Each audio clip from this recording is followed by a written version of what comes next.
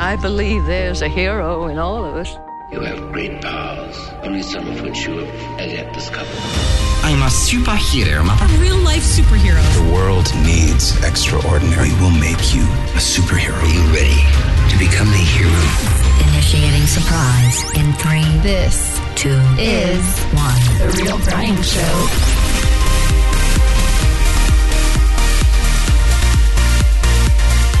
Oh my goodness. January is flying by. What the heck? Oh yeah, and the wind started this week. So, to combat the doldrums of winter, we have a glorious episode for you. As always, of course, we're going to nerd out. We're going to give you some action-provoking motivation. We're going to talk about Lost in Space Season 2. You know, we're just going to have fun. I was wondering if perhaps you might need the services of an experienced water boy. That's pretty cute. How old are you, kid? 11? 12? I'm 31 years old.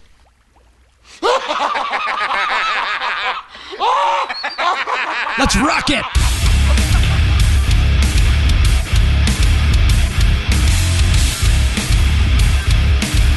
Welcome to The Real Brian Show. Thank you for joining us. I'm The Real Brian. Then I am Kipton Influence. Kipton Influence. So I think I ever should change it to Kipton.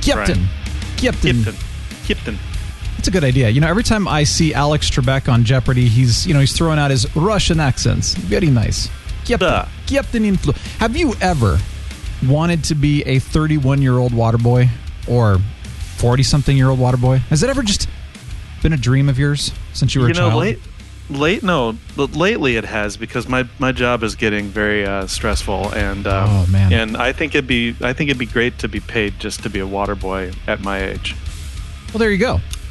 Yeah, maybe I'll retire as a water boy. So what's your local sports team that you could go and, water boy for or towel boy for or something like that? All we have nearby are a couple of colleges, so Iowa State and Iowa. Okay. So I could water boy for them. I might go down to Kansas City, water boy for the Chiefs. There you go. It's a bit of a drive. So, or I could go to Chicago. It's another bit of a drive. But, the Bears. The Bears. Bears. Yeah, Bears. Yeah. You could go. Actually, you could go and hang out with the Bulls too. But yeah, it'd be fun. They could use a middle-aged water boy, I think. Yeah, something like that. Bear stuff. Okay, that was one of the best things when they were talking about Coach Ditka. What was it? Coach Ditka versus Hurricane Ditka. Who's going to win? Oh, that's a tough one. Or was it Coach Ditka versus God in a game of golf? Those were great, man. I'm thinking some people are like, what? What was that? SNL. Go back and look it up. Super fans. Go check it out. It's fantastic. So I may or may not still have Christmas decorations up and Christmas music still playing. I'm guessing May. You think it's true? That's if I was a betting man, Brian, I'd say you may still have Christmas decorations up. Yeah, the tree. But you know what? Tree is lit up and everything is still on and up, and who cares? In your condo complex, yours is the only one. Yours was like the only one with decorations. It was very festive. So good for you. What's funny is right after you left, a bunch of other people put them all up, and some of them still have them up and on. I appreciate it. Technically, our homeowners association, we've got this rule. It's like 10 days after the holiday, take your decorations down. We're a little past that. It's coming down this weekend, though. Dude, it has to. Dude, please tell me that after I left, as in like the Friday before Christmas, or maybe people you didn't put see Christmas them. decorations up. I don't know. Maybe you didn't see them. But yes, there were more. Okay. So still on, still going. I'm pretty excited about it. I still just don't get how you fit that huge studio space in that little condo. It's bigger on the inside. Think about it's Harry Potter. It's like Doctor Who. Yeah, Doctor Who, Fantastic Beasts. That suitcase. I mean, come on. It's exactly like that. That's fascinating. It's fantastic. It really is. Cool. Hey, speaking of living in a condo, we love our condos. I think I mentioned this on the show before. We did the house thing for about 7 years. Just, it wasn't our thing. And then, of course, actually, that was right about the time that I had ruptured my disc in my back. And so, I was pretty much ordered, you're never going to mow lawns again, shovel snow again. And actually, my PT says that shoveling snow is like one of the worst possible physical things that you can do to your body. Which is sad for those of us in the cold environments. But yeah, so it was like, and then Sarah kind of went, I don't want to do it all myself. But anyway, living in a condo, we love it. We're back in the Midtown area. We love just not spending time on yard work. Some people love it, and that's great. More power. Well, some do. It's like therapeutic and awesome. That's true. My wife really enjoyed when we had our own lawn to mow. She really loved mowing the lawn. And I was like, all right, you go for it. I guess if you love it. She really liked it. Yeah. But now we have that done for us by someone else. So, well, when I was a kid, I think it was pre-high school even. It might have been middle school, I don't know, somewhere in there. I mowed lawns and made money, and that was my summer job, made some cash. I liked it back then, but I think I kind of burnt out on it, and I don't know. It's just not my thing, really. And I'm not one of those that just loves to be outdoors with the smell of grass in the nostrils, it makes you sneeze. I don't know. Were you ever attacked by bees, Brian? No. In fact, I've only been stung once, and it was a very mild sting, thankfully. Oh, okay. Yeah. So no wasps, no hornets or anything like that? No, and what's crazy is when we lived in Phoenix, we had a pool, we'd swim, and we'd have yellow jackets coming in and getting a drink in the pool constantly, and we'd swat at them and never got stung, surprisingly, in that time. So that was pretty lucky. We'd drown them. Yeah. Yeah, we did too. We did. We were terrible. So living in a condo, we're also bordered by, on one side, we're bordered by some apartments, which actually they used to be part of our condo complexes. It was kind of owned by the same people. And it was like, we were in the condos, and then those were apartments owned by the same group, but then someone else bought them. So anyway, totally different apartments now. And they're literally right across the greenbelt. But I'm going to interrupt again, Brian. Yeah. I'm sorry. To everyone out there, is it not true that condos are just apartments that someone owns? Like condo buildings and apartment buildings pretty much look the same to the layman, don't they? Yeah, so let me explain this, because I think people, they always get it confused. They just say, you live in an apartment. Well, the very, very big difference is that a condo you own.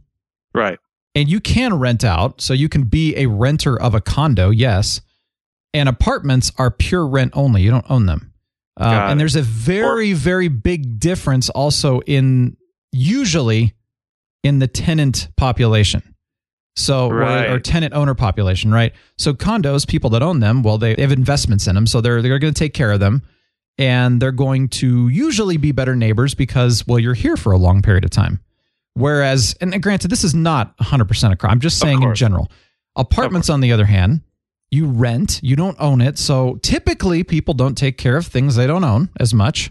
Typically, not always, but typically. Yeah, that makes sense. Yeah. And also, as a result, you tend to get a lot of turnover in apartment complexes than you do in condo complexes. So it is very different, even though people will say, oh, there's the same thing. Well, no, they're really not, because of the people. And anyway, but that all being said, we have a homeowners association. They don't. Anyway, so these apartments border us.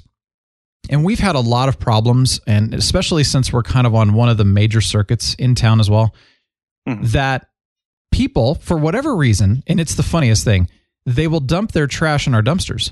They're literally, they're going to drive by, they'll see these dumpsters in our condo association, and they'll think, oh, public dumpsters. I'm going to go dump my trash. And it was so funny, we caught this one lady who was just dumping like lawn furniture and her back porch. It was literally like a whole patio set. Wow. She just decided to put around the dumpster, not even in the dumpster, which you're not even supposed to dump that stuff anyway. She's dumping like TVs, and you're like, okay, first of all, you have to pay to get that, taken care of specifically. Well, somebody caught her and got her license plate, took a picture, and then, called the police and said, yeah, this person drives off the street, sees this dumpster and says, oh, I'm going to dump all my crap there. And then anyway, called the police find her, contact her. Well, she called, and I guess she was crying to it's like a property management company, that kind of oversees things. She's crying saying, oh, I thought it was a public dumpster. And there are signs up that say private property. And there's a big signs on the dumpsters that said for residents only, no outside dumping, stuff like that. It's just like, wait a minute, how much more clear can you get? Is there such a thing as a public dumpster? Yeah, no. That's the other thing. I didn't think so. No, so you're just like, I guess at a park, technically those are public trash cans. Yeah. Oh, yeah, at trash cans, sure. But I don't think there's public dumpsters anywhere. Yeah, and I just thought, okay, first of all, how did you think it was a public dumpster? And second of all, you're crying about it because you got caught. I just kind of funny, right? Well, we have this problem a lot. And the sad part is that we are the ones that get penalized as the owners of the condos, not the people who dump their trash. Of course. So today I'm walking Delta and I see this girl coming up. She kind of walks right by me and I'm not thinking anything twice because I'm just walking Delta. I'm taking care of her.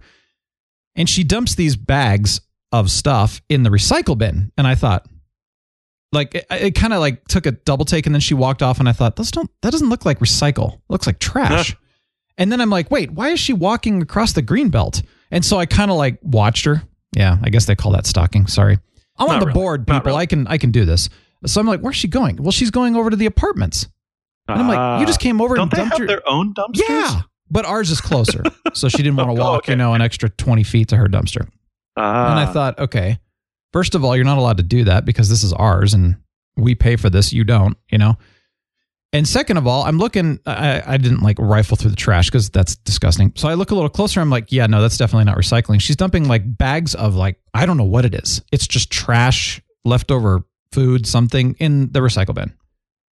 And I'm thinking, okay, tisk. By the way, it's overflowing now. And so, and I saw her bring over more and more. I'm like, what are you doing? Where is all this stuff coming? It was bags and bags, like, those huge white Glad bags kind of thing. Trash bags full. She had filled the entire recycle. This is a full-size dumpster. Filled the entire recycle bin up full of trash and it was overflowing. And I'm like, how, first of all, did you have that amount of trash? And second of all, what is going on? So here's the problem. And you may be thinking that's like, Brian, whatever. Who cares? It's trash. But here's the problem. First of all, there's health issues by dumping trash outside of the dumpsters and on the grounds around it. Think about it.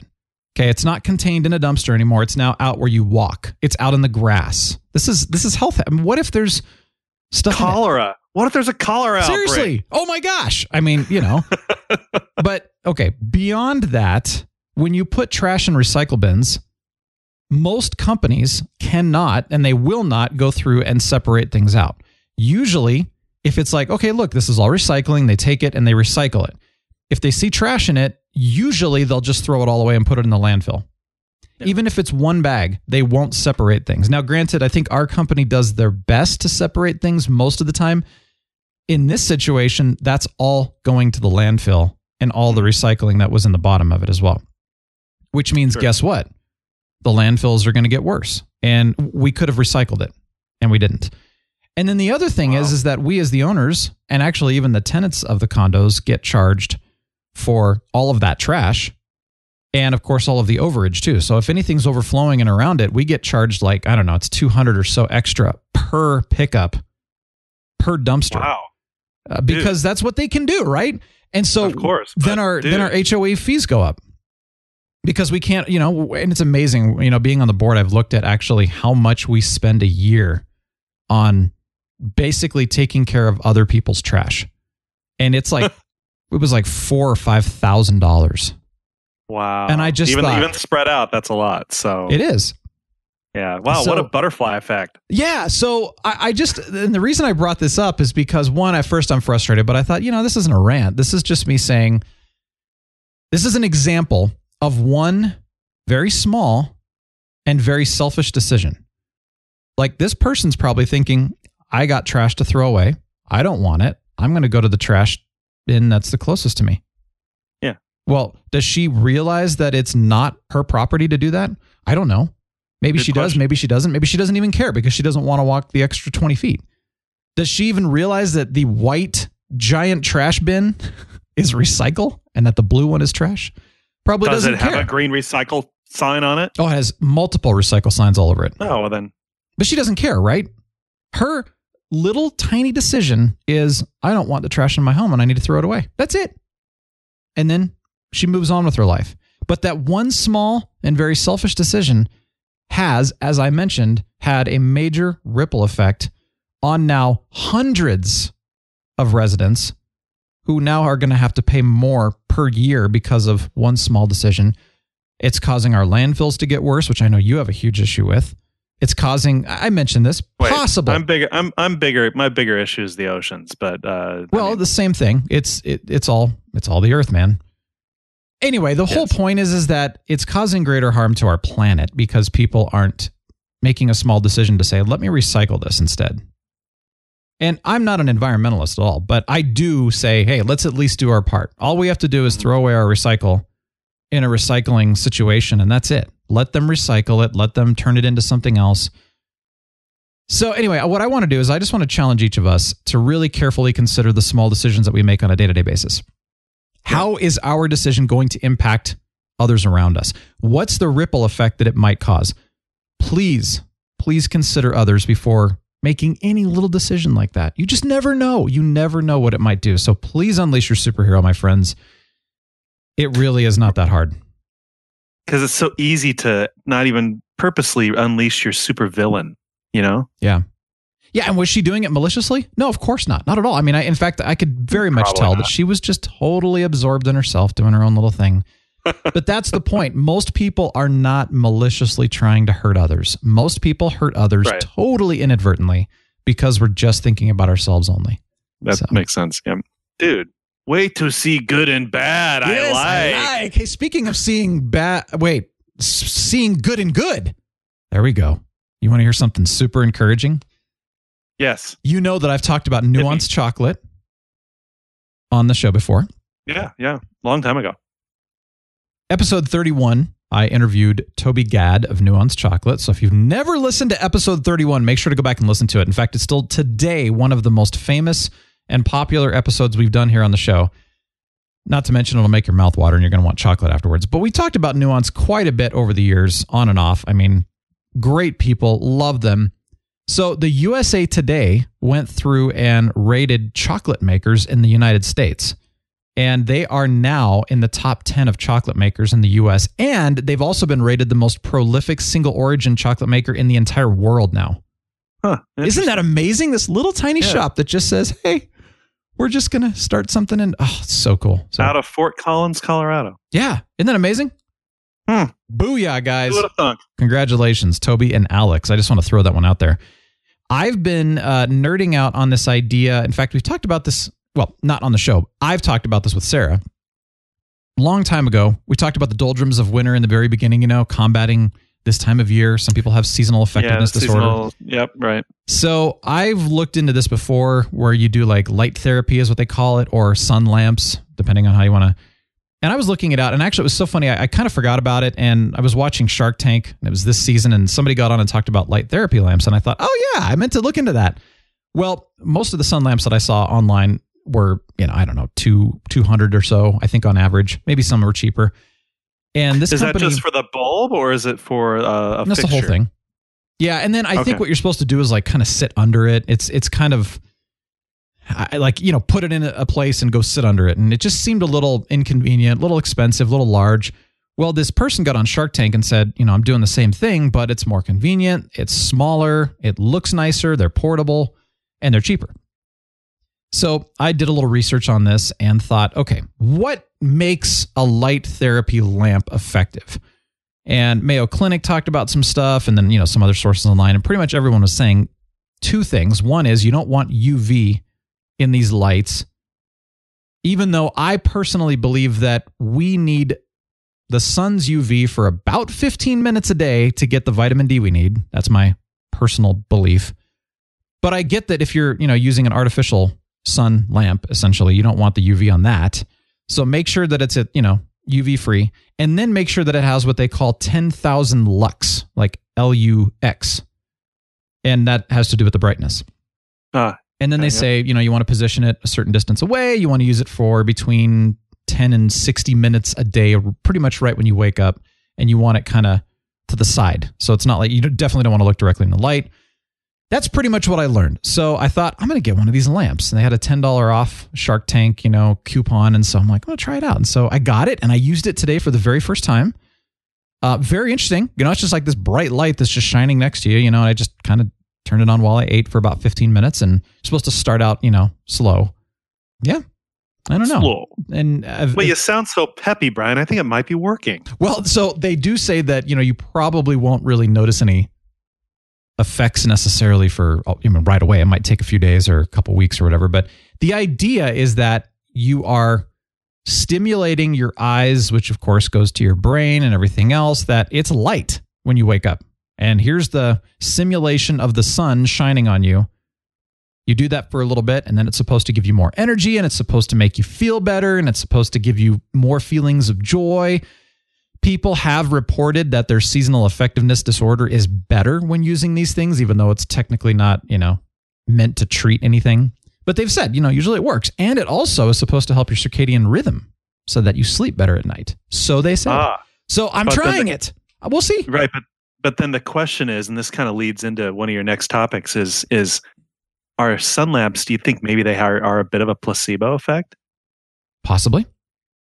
Like people buy them expecting these results, and that maybe they have that effect really, but maybe a lot of it is just in their heads. It is possible. In fact, we could argue with pretty much anything. Is anything a placebo effect? anything that is marketed as having a certain positive effect on your psyche, it could technically on be your body too, in part or your body. Yeah, it could technically be in part or in full a placebo. Yeah, absolutely. And it is possible, although, from long ago, the effects of the sun have been very proven throughout history. In fact, of course, this is a weird thing too. And I don't think we might have talked about this on the show a couple of years ago. I don't know, but this is something that I've always seen very interesting. We love to work, a 40-hour week jobs. We work from 8 to 5. That's just the way it is, right? Well, if you look back at history, they worked when the sun came up and they stopped when the sun went down.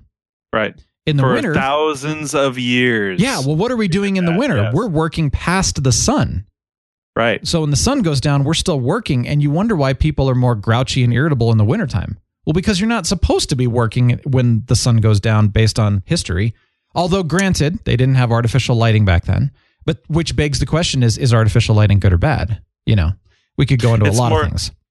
It's more based on historical biology, really. The human body has, dare I say it, evolved just with that schedule in mind. Wake up with the sun. Yeah. Stop working with the sunset, go to bed, that type of thing. So, although that's not me, but no, it's not me either. The thing is it anyone really? Yeah, I think some people still do that, but I don't know. I mean, I kind of look at it as that there's something, I feel like there's something profound there that we ignore in the modern world. So could a sun lamp be a placebo effect? Yeah, maybe. But I do believe that there is something very profoundly powerful about light and what the sun offers to us. And I even talked, I talked about this. There was a Every Hero Needs the Yellow Sun episode way back. And I mean, if I go out and I get my 15 minutes of sun and I get a little bit of vitamin D and all that, I usually am doing pretty well. If I don't, I start to notice a compound effect over time. Yeah. Mentally and physically.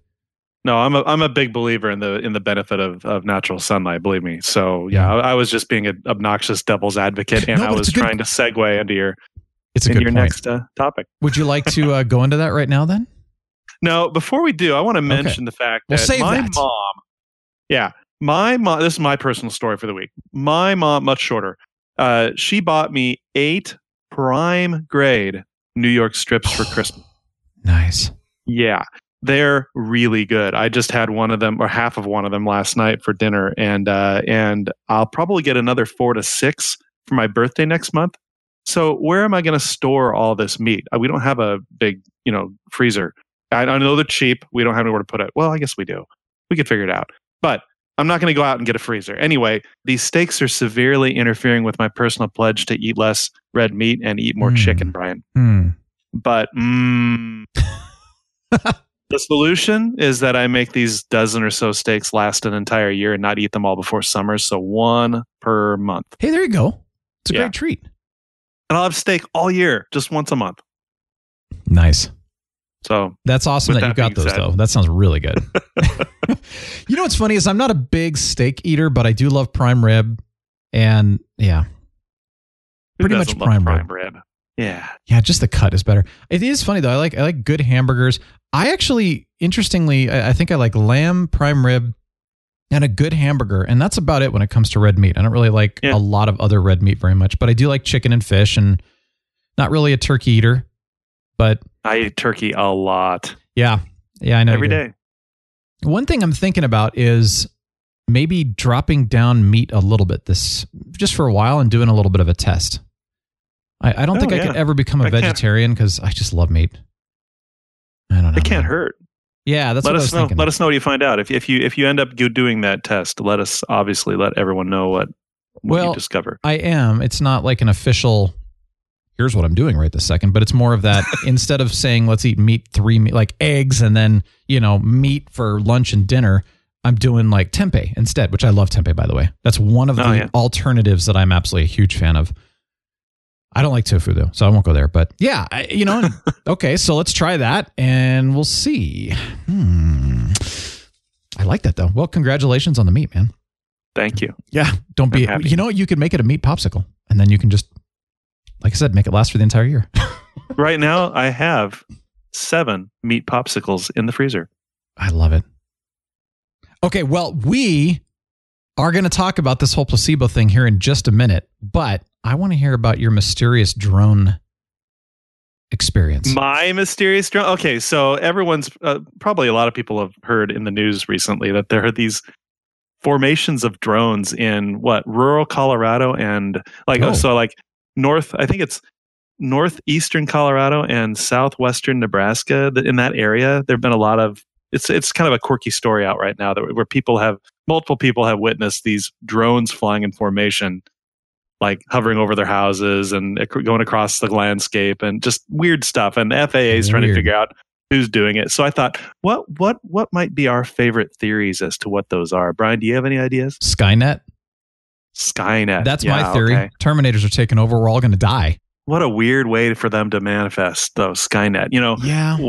One of my theories is maybe it's a rogue AI testing a form of mobile compound eyes because it wants to be more like a flying insect. Okay, that's a little bit nicer. Yeah, that's nice. The giant bee of drones. Yeah. Yeah. Or it's the deep state testing a method of virus dispersion. Let's hope not. But man, that's scary. I don't want to go there. Or maybe it's Elon Musk testing a new form of internet. Ooh. Okay. Or maybe it's just some rich dude messing with people like Musk again. That's probably what's going on. But to be honest, it's probably some classified government project. Who knows for what? That's weird, though, that it's in Colorado, Nebraska area. Well, it's in this really desolate. I mean, but yeah, it's not. It's like, okay, maybe they're doing something in a desolate area. There's very little up in that region. Where Nebraska surrounds that top right corner of Colorado. Very little goes on there, but at the same time, there are more desolate regions in the country to do tests in. So I'm kind of leaning towards it's some dude who has a lot of money, who's bought a group of big drones, and he's figured out how to program them. For example, crop circles. This last New Year's, I don't know about that, but this last New Year's, I think in Shanghai, the Chinese government did some kind of, or some governmental, somebody, I don't know who it was, did instead of fireworks, they did these programmed drone displays in the sky. And it turns out later that it wasn't on New Year's Eve. They like had pre-recorded it or something like that. But apparently you can program drones to do all sorts of stuff in the sky now without having to control them in real time. Mm-hmm. So maybe they're just messing around with that kind of stuff. I don't know. Well, I know they are trying to create drones for fighter aircraft, so that they don't put pilots at risk. Well, they already got those. Yeah, but maybe they're trying to figure out a better way to do it. If you're talking about flying in formation and stuff like that, maybe they're trying to figure out better strike sort of scenarios, and this is where they're doing it. I mean, who knows? It could be more military based only, which I'd be okay with that, but as long as it's not some crazy weird like virus dispersion. Oh my God, that'd be scary. Maybe they're testing out formation crop dusting. I don't know. There's no crops. I don't know. I have no idea, man. Send us your theories, people. Seriously. Because if they're funny, we'll read them. And oh, yes. Yeah, and we might read them anyway. So yeah, if they're funny, we'll definitely read them. So definitely let you know. Hey, let us know. Maybe if you've seen them, get a couple pictures of them and show us what kind of formation they're in. Yeah, please. I'd like to know. Because the videos on the internet right now. There are only a handful, or if only. I've only seen one really, but yeah. I don't know. Maybe it's fabricated. I don't know. Well, thanks for Fake sharing news. that. Sure, wasn't it fun? Yeah, it was fun, man. I think it's awesome. So we talked about this idea. In fact, I love how you transitioned it. Could sun lamps just be a placebo? Let's see, or stuff. Yeah, as an example, yeah. I think sun lamps are probably one of the least likely things to be a placebo effect. Oh, sure. So episode 191, which was just 3 episodes ago, this was right before Christmas, I brought up this idea of the power of the mind. And, I was asking the question of, does what we think actually manifest itself into reality? And then last week in episode 192, talked about the whole idea of preconceptions. And, if you go in with a preconception, does it already determine the outcome for you? So, and in fact, in 191, I was mentioning the idea of nerding out on thought, like how thought affects us. So I started reading the book, You Are the Placebo by Dr. Joe Dispenza. Some of you are probably familiar with him. In fact, I know people who have talked about him before as well. So anyway, it's a fascinating book so far. It's also, for some of you, this is probably a quick read. For me, it's a very slow read because I'm going through it, and I'm trying to absorb it. What's really funny is that, he has like a 20, 30 page forward and then a 20, 30 page preface and then a 20, 30 page introduction. And then it's like, okay, now you're into the first chapter. I'm like, dear Lord in heaven, come on. Anyway, I'm in finally the first chapter. It took me a while. So I want to share 3 brief story/studies that they did. I'm not going to go through all of it here. I'm just going to kind of give you a Reader's Digest version of this, but this really fascinated me. And I am so beyond curious to know if this is truly possible or not. Because if it is, holy crap. All right, so the first story talked about a retired shoe salesman. Again, I'm not going to go into all the details. If you want to read through this, go for it. He started to have, this was in the 70s, by the way, had difficulty swallowing, went to see a doctor, and discovered that he had esophageal cancer.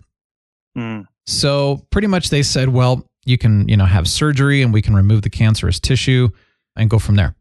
And so they did that. They basically went through, but then they said, oh, well, it's probably moved down to your stomach. And then they took a scan and it showed that his liver had actually received the cancer. It had spread to his liver.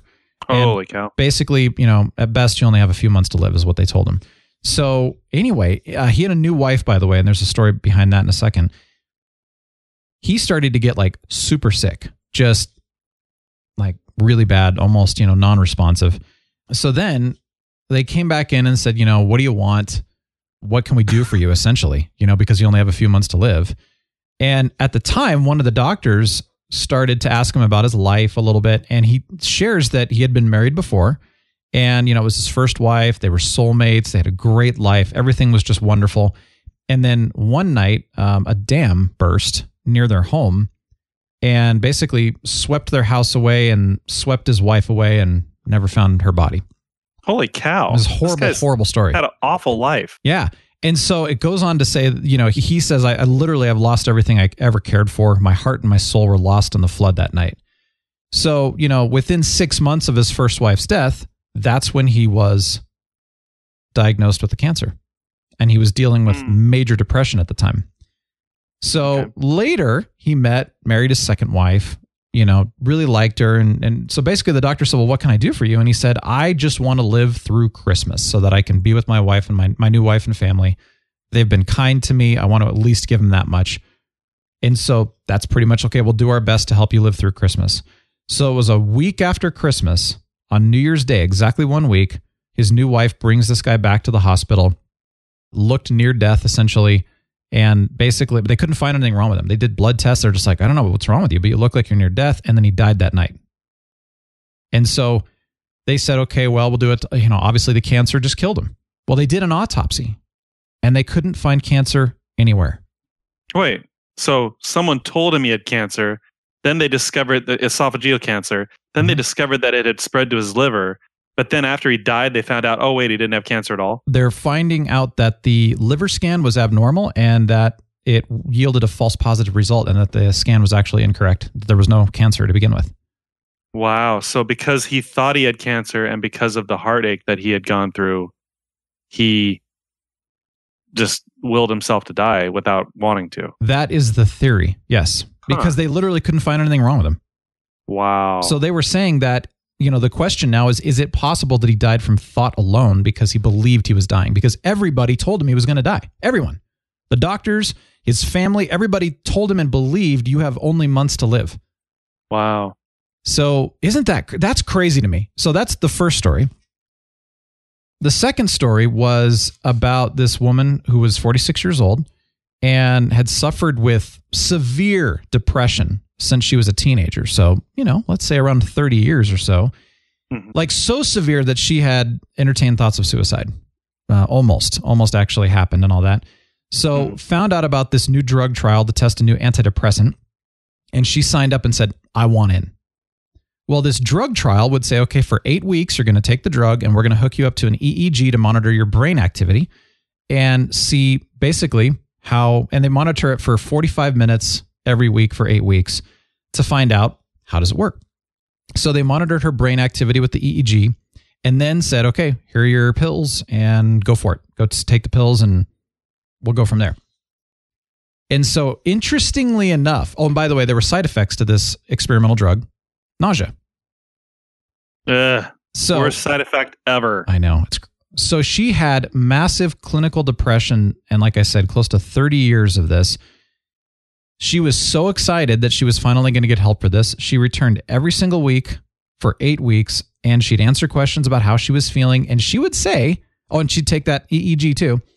Not long after she started taking the pills, she said she began feeling dramatically better for the first time in her entire life and, ironically, felt nauseated all the time.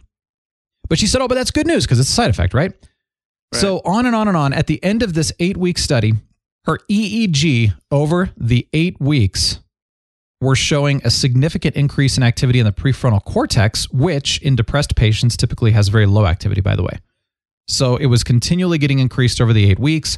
She would say, hey, I'm doing great. I'm feeling great and I'm nauseous, but man, I'm feeling great. It was revealed she was given a placebo. Really? She was one of half of the pay. They had 51 patients. Half of them were given the drug and half of them were given a placebo. Sugar pill. Yep, that's how they do that a lot in those trials, yeah. And she was like, there is no way I actually got the thing because I feel better. And I was nauseous. So this is like, you definitely gave me the drug. And they're like, no, absolutely. We gave you the placebo. 100%. So for the first time in over 30 years of battling severe clinical depression, her mind alone changed her body. In a positive and negative way. Yeah. Simultaneously. Isn't that weird? That's crazy. So anyway, on and on. She's actually, according to this, dozens of years later, she's still doing really well because she changed her mind and body. So holy crap. They do go on to say this. This is just more of a commentary here. Is talking about attitude being everything, which of course, you've said that on the show. I've said this on the show. But they have actually done, oh my gosh, so many different clinical studies on this one. Okay, so first of all, Mayo Clinic published a study in 2002 that followed 447 people for more than 30 years, showing that optimists were healthier physically and mentally. Yeah, that makes sense. They showed that optimists had fewer problems with daily activities as a result of their physical health or their emotional state. They experienced less pain, felt more energetic, had an easier time with social activities, felt happier, calmer, and more peaceful most of the time. Then another Mayo Clinic study, 800 people they followed for 30 years, showing that optimists live longer than pessimists. And then Yale did a study with 660 people aged 50 or older for up to 23 years, discovering that those with a positive attitude about aging lived more than 7 years longer than those who had a negative outlook about growing older. It showed that attitude had more of an influence on longevity than blood pressure, cholesterol levels, smoking, body weight, and or levels of exercise as well, which is crazy. That's great news because now if I can just get my attitude to be more consistently positive, I can go nuts on all the food I want. I mean, think about it. You hear stories about like 95-year-old women who smoke 6 packs a day, and I wonder if they're just super positive about life and stuff, and that's why they're able to overcome. Their lungs never succumb to cancer because they're so happy-go-lucky. Yeah. You know what though? Here's the thing. I personally believe there's balance. You still need to take care of your body, and you still need to get exercise and take care of your health. But I actually believe that you are correct that your attitude will trump what you eat and how much you exercise. Or at least it'll lean you one way or the other. I think so. Yeah. I really do. Yeah. Okay, there's more. I think these studies prove it. So. I know. There's more, and I'm so excited. Okay, but I'm only going to share a couple more, and then we'll be done. But like, this is something I'm like super nerding out on because it's like, gosh. This is a good nerd out topic. Oh, man. 866 heart patients. This was a Duke University study. Reported that those who routinely felt more positive emotions had a 20% greater chance of being alive 11 years later than those who habitually experienced more negative emotions. Even more striking are the results of a study of 255 medical students at the Medical College of Georgia who were followed for 25 years. Those who were the most hostile had 5 times greater incidence of coronary heart disease. And then they were showing that Johns Hopkins, they showed that a positive outlook may offer the strongest known protection against heart disease in adults at risk due to family history. So they're saying that having the right attitude can work as well as, or better, this goes to your point, than eating the proper diet, getting the right amount of exercise, and maintaining the ideal body weight. So there you go. I mean, I'm still reading. This is like, I'm not even hardly into the book yet. And that's just what I'm already finding into this book. And I am so fascinated by this because if we can control our minds and have positive outlooks, that's why, people say, well, Brian, I like your show because it's positive. Yeah, you're dang right it is, because this is why. This is why it's so important. There's so much negativity out there. And I'm just like, oh my gosh, like we have to be positive because we will live longer and we will live healthier. So 2 things then, Brian. First of all, what this tells me is that Mother Nature is trying to get rid of all the negative Nancy's out there. Number 2, it also tells me that you should have given that girl who was dumping trash in your dumpsters a big hug. Well, I didn't know her. That might have been a little creepy. And her hands were dirty, so no. All right. Yeah. All right. I just walk up and be like, does somebody need a hug? She'd be like, that's our dumpster. You need a hug. I don't know you. Be like, come here, give me a hug. No, get away from me. That would have been And awkward. then ironically, she would call the cops on you. Wouldn't that be ironic? This guy's assaulting me. I'm like, I was just trying to give her a hug. That would be a scenario worthy of an Alanis Morissette song, Brian. I'm sorry. Isn't it ironic? Don't you think? It's like Ray. Oh, no. Oh, no. I didn't need you to go there. I'm just saying. Yeah, Alanis. So I'm going to actually share this very super briefly because this touches on what I just said about positivity versus negativity.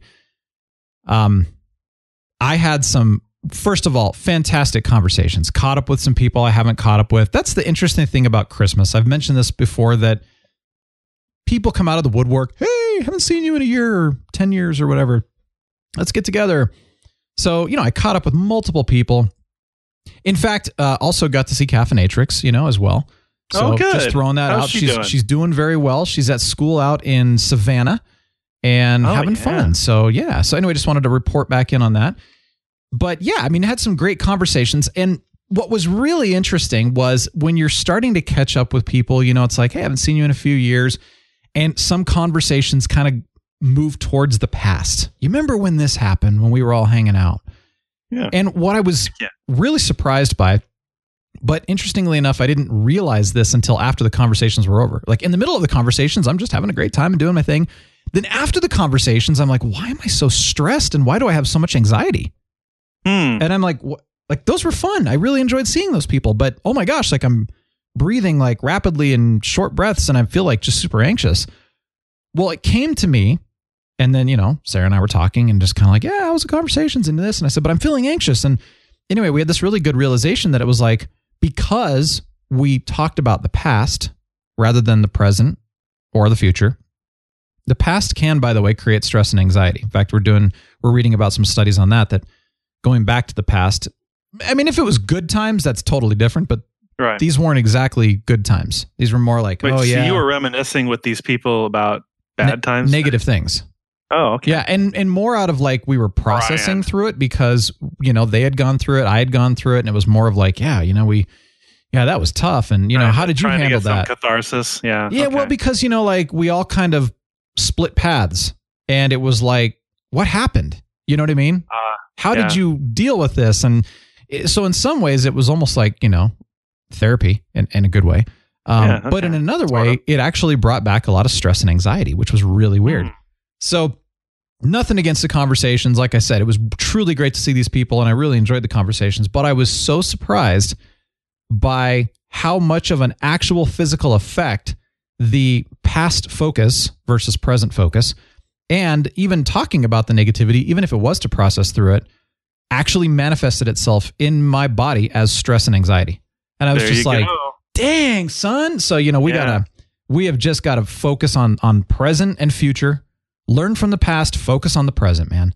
And focus on the good things. Yes. And this is what we were asking last week, with the politics and the religion and that conversation where it was like, whoa, should we really go there? But it's like, okay, not everybody's happy with what's going on in our government, but is there anything good going on? And can we look at anything that's good and can we just focus on that?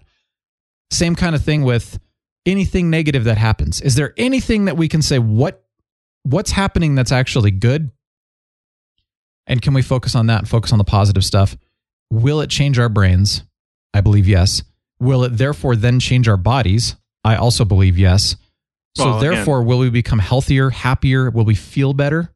Maybe we won't even get sick as much. Right. Oh my gosh. I think there's definitely something to it. This isn't just frou-frou, goofy new age stuff at all. I mean, these very, very prestigious scientific institutions, medical institutions did these studies, lots of them, lots of different institutions, and just talk about peer review. I mean, just repeatable results over the course of decades. Yeah. There is obviously something to it. So yeah, take it as you will, basically. It can't hurt. Well, I hope that each of us, I'm sharing it, I'm nerding out about it, I'm excited about it, but I hope as you're listening too, that you're not only inspired, but that you're motivated. In fact, I came up with this phrase, and I even said it at the very beginning of the show: action-provoking motivation. I've talked about thought-provoking a lot. In fact, I've had a lot of people say, I love thought-provoking content. And I've realized something just recently is that thought-provoking is never enough. Because what does that do? Well, it provokes your thought. Great. And that's it. So a lot of us can be mentally and emotionally stimulated, but do we ever take action? And I think that's the key, is that are we provoking action? Thought's great, but action is essential. So I'm going to start calling it action-provoking motivation. And I hope that you are motivated to take action. I hope. Yeah. I really do. Me too. Okay, Lost in Space. I got to talk about season 2. Oh, yeah. Oh, my gosh. Let's briefly mention this, shall we? Yeah. So you've watched 2 episodes. Is that correct? I've only 2 episodes in, but wow.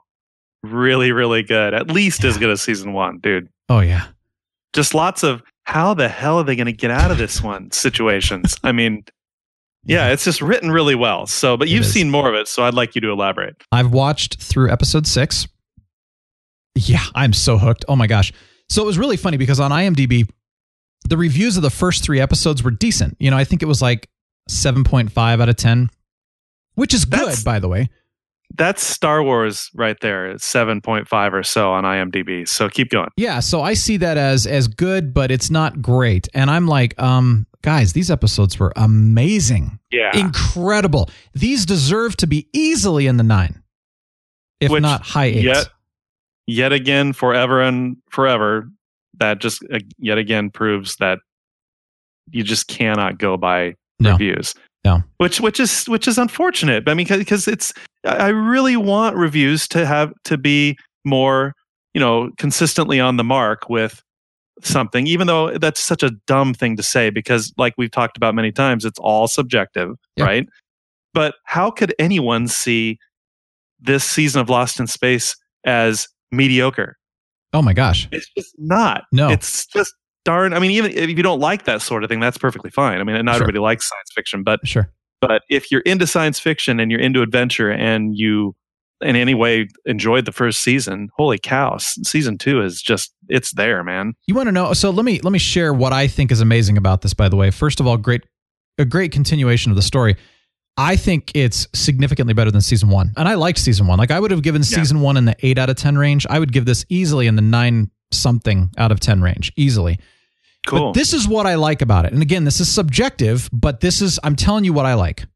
The music's incredible. The cinematography is amazing. The CGI is awesome. You cannot tell that it's CGI. It's amazing. The acting, the choice of actors, the story is phenomenal, by the way. The action, the drama, the heart-tugging moments. It's clean. It has family values in it. And it has strong women in it. There's no agendas. I mean, like, it's the freaking perfect show, in my opinion.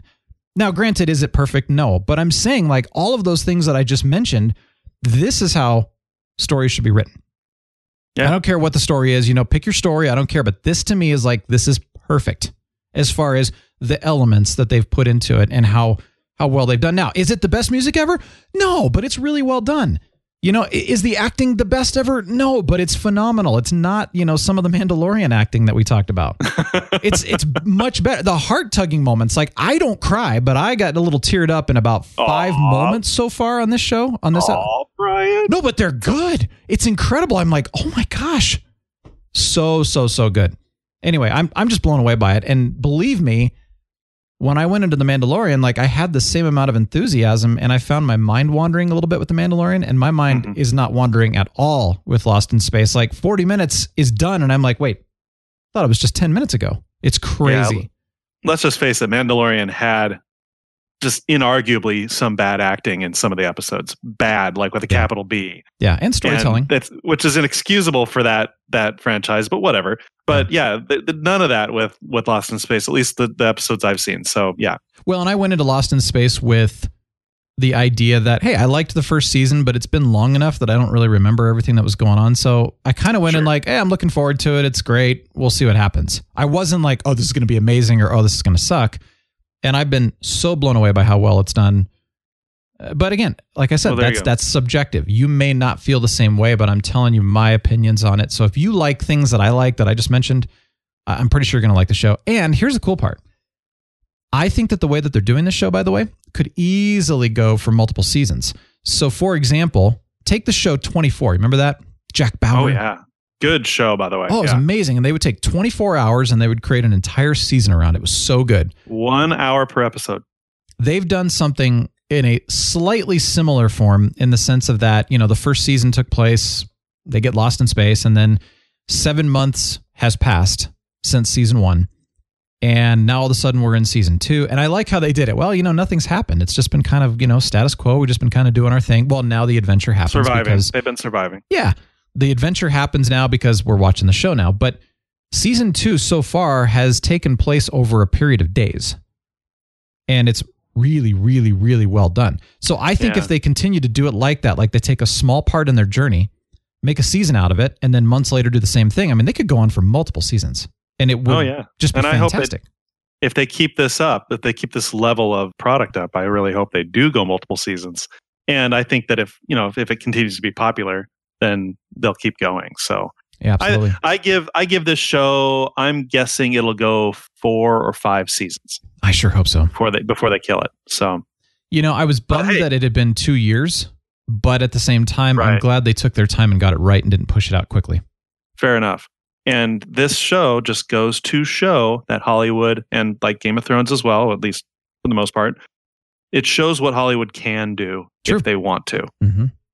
If you have the right people behind a show, no matter what the genre, it shows what Hollywood is capable of, and that's encouraging. Yeah. So, what I forgot to mention was the character development. You actually really get to know the characters, and I mean, the robot, you actually feel for the robot. Once again, it's an inanimate object that they've turned into an incredible character. So, yeah, that's tough to do, man. Good job, guys. Good job. Good job, guys. All right, last thing we'll talk about really briefly is The Witcher. There's a lot of people talking about it. We briefly touched, we talked about it quite a bit last week, but I finally got through episode 4, and I just wanted to touch on one thing about The Witcher. Right. I mentioned everything else last week, so if you want to hear our thoughts, go listen to that. But the one thing that I'm needing to talk about is that I'm completely confused now. And I think I might have mentioned it a little bit last week. Like they're kind of going around, but I hadn't finished episode. I hadn't finished episode 3 and I hadn't watched episode 4 yet. So I did. I don't know what's going on, man. They're jumping all over the place with timelines. And here's the thing. And this is what's weird about it is that it's okay. Take an episode. And in the beginning of the episode, here's a character in this year. But you don't know what year that is, by the way, because they don't tell you. And then they switch to a scene with a different character, and it's in a completely different year. Could be 30 years later, by the way. Yes. And they don't tell you that. And you're kind of like, okay, this is going on. And then it goes back to the other character that's in a completely different time.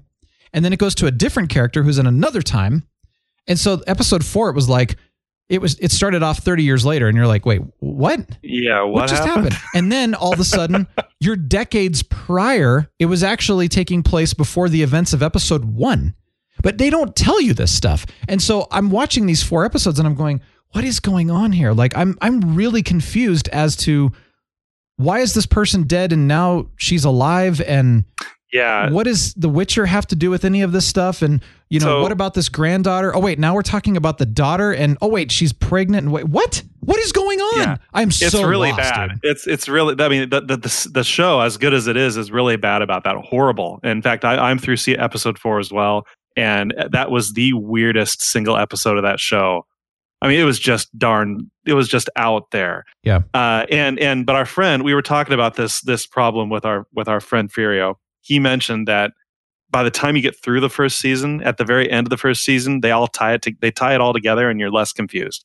So, but the fact that they allow you to be as confused as you are, and there's no getting around it. No, I mean, maybe some genius out there is going, oh yeah, I get what they're doing here. They don't prompt you like we're all used to seeing 30 years earlier or 4 years later, stuff like, I mean, just stuff, timeline prompts that you just expect to see when stuff like that happens. They don't do it at all. There aren't even contextual clues, except that someone's alive now who you just saw get killed in the previous episode. Yeah. The way they're doing it is really unorthodox, and I'm a little put off by it, to be honest. In fact, I after I finished episode 4 like a week ago, I haven't been motivated to keep watching it, even though I know I'm going to. I haven't either. Yeah, so it's like, so why are they shooting themselves in the foot like this? I can't wait to. Part of me wants to finish the series just to see what Furio said and to see how they tie it together, because they really. I mean, it's not Mandalorian frustrating. It's a different kind of frustrating. It's like, this is a really cool show. Why are they doing this to us? Yeah. So, and another thing is, I actually don't mind because, as Doc Emmett Brown would say, you're not thinking fourth dimensionally. I love when people jump around in timelines and in stories. I actually like that. Sure. But I like to know what's going on. So when it says, hey, 30 years later, okay, cool.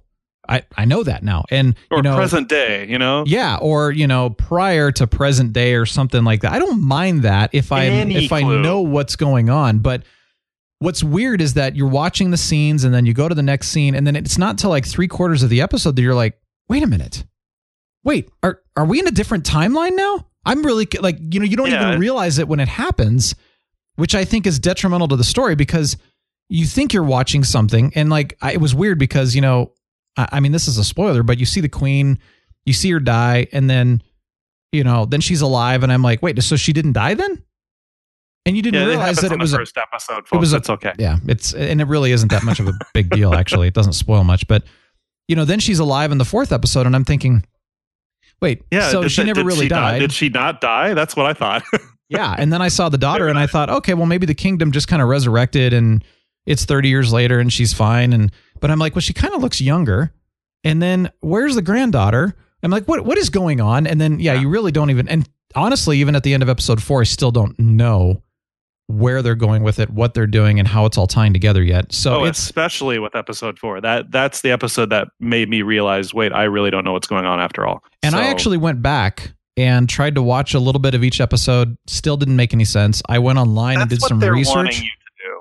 Yeah, but that's the thing. I went back and I did some online research. Still didn't make any sense. So you're right. Maybe finishing the series and seeing what actually happens might tie it together. And in some way, maybe it's a brand new genius way of telling stories that no one's done before, and that's what they're trying to do. I hope not, because to me it seems a little pretentious. It's almost like they they're trying in this hustle and bustle world to get people to rewatch the series over and over. Like, people are ever going to do that. There's so much to watch out there. Some do. Yeah, some people. Yeah, okay, a few are, but your average viewer is more likely to just get frustrated and drop the series than to rewatch several episodes and try and figure it out. Yeah. So when we finish the series, we're not going to do episode by episode like we were with Mandalorian, but when we finish the series, we'll definitely come back to this and give our thoughts on it. So you and I both follow stories very well, where stories don't get us lost typically. Not really. This is kind of an extreme case because, like Interstellar, I predicted the movie in the first 10 minutes. It was obvious what was going to happen. And most of the people that I went with were like, wow, I didn't see that coming. And those were sci-fi fans too. And I was like, I totally saw that coming. That good for you. I didn't, but that's full disclosure. No, see, and you're a sci-fi fan too. So my point is like, I really feel like you and I and others that I watch, stuff with tend to have a fairly good grasp on stories and movies and TV shows and books and that kind of thing too. And this was one that just eluded us. So that's, now granted, we're not perfect. So maybe we're the idiots. I don't know, but you're right. We'll report on it after we're done and we'll see what happens. Yep. Well, there you go. So anyway, another happy January winter day to all of you. And some of you, I think. Isn't it like in other parts of the world? Like if you're in Australia, New Zealand, isn't it summer right now? Yeah, but they're having a horrible summer this year. Holy cow. Man. My heart goes out to Australia. Holy cow. Southeastern Australia is an inferno right now. Oh, man. See, and we've got like some of the most moisture we've gotten in years.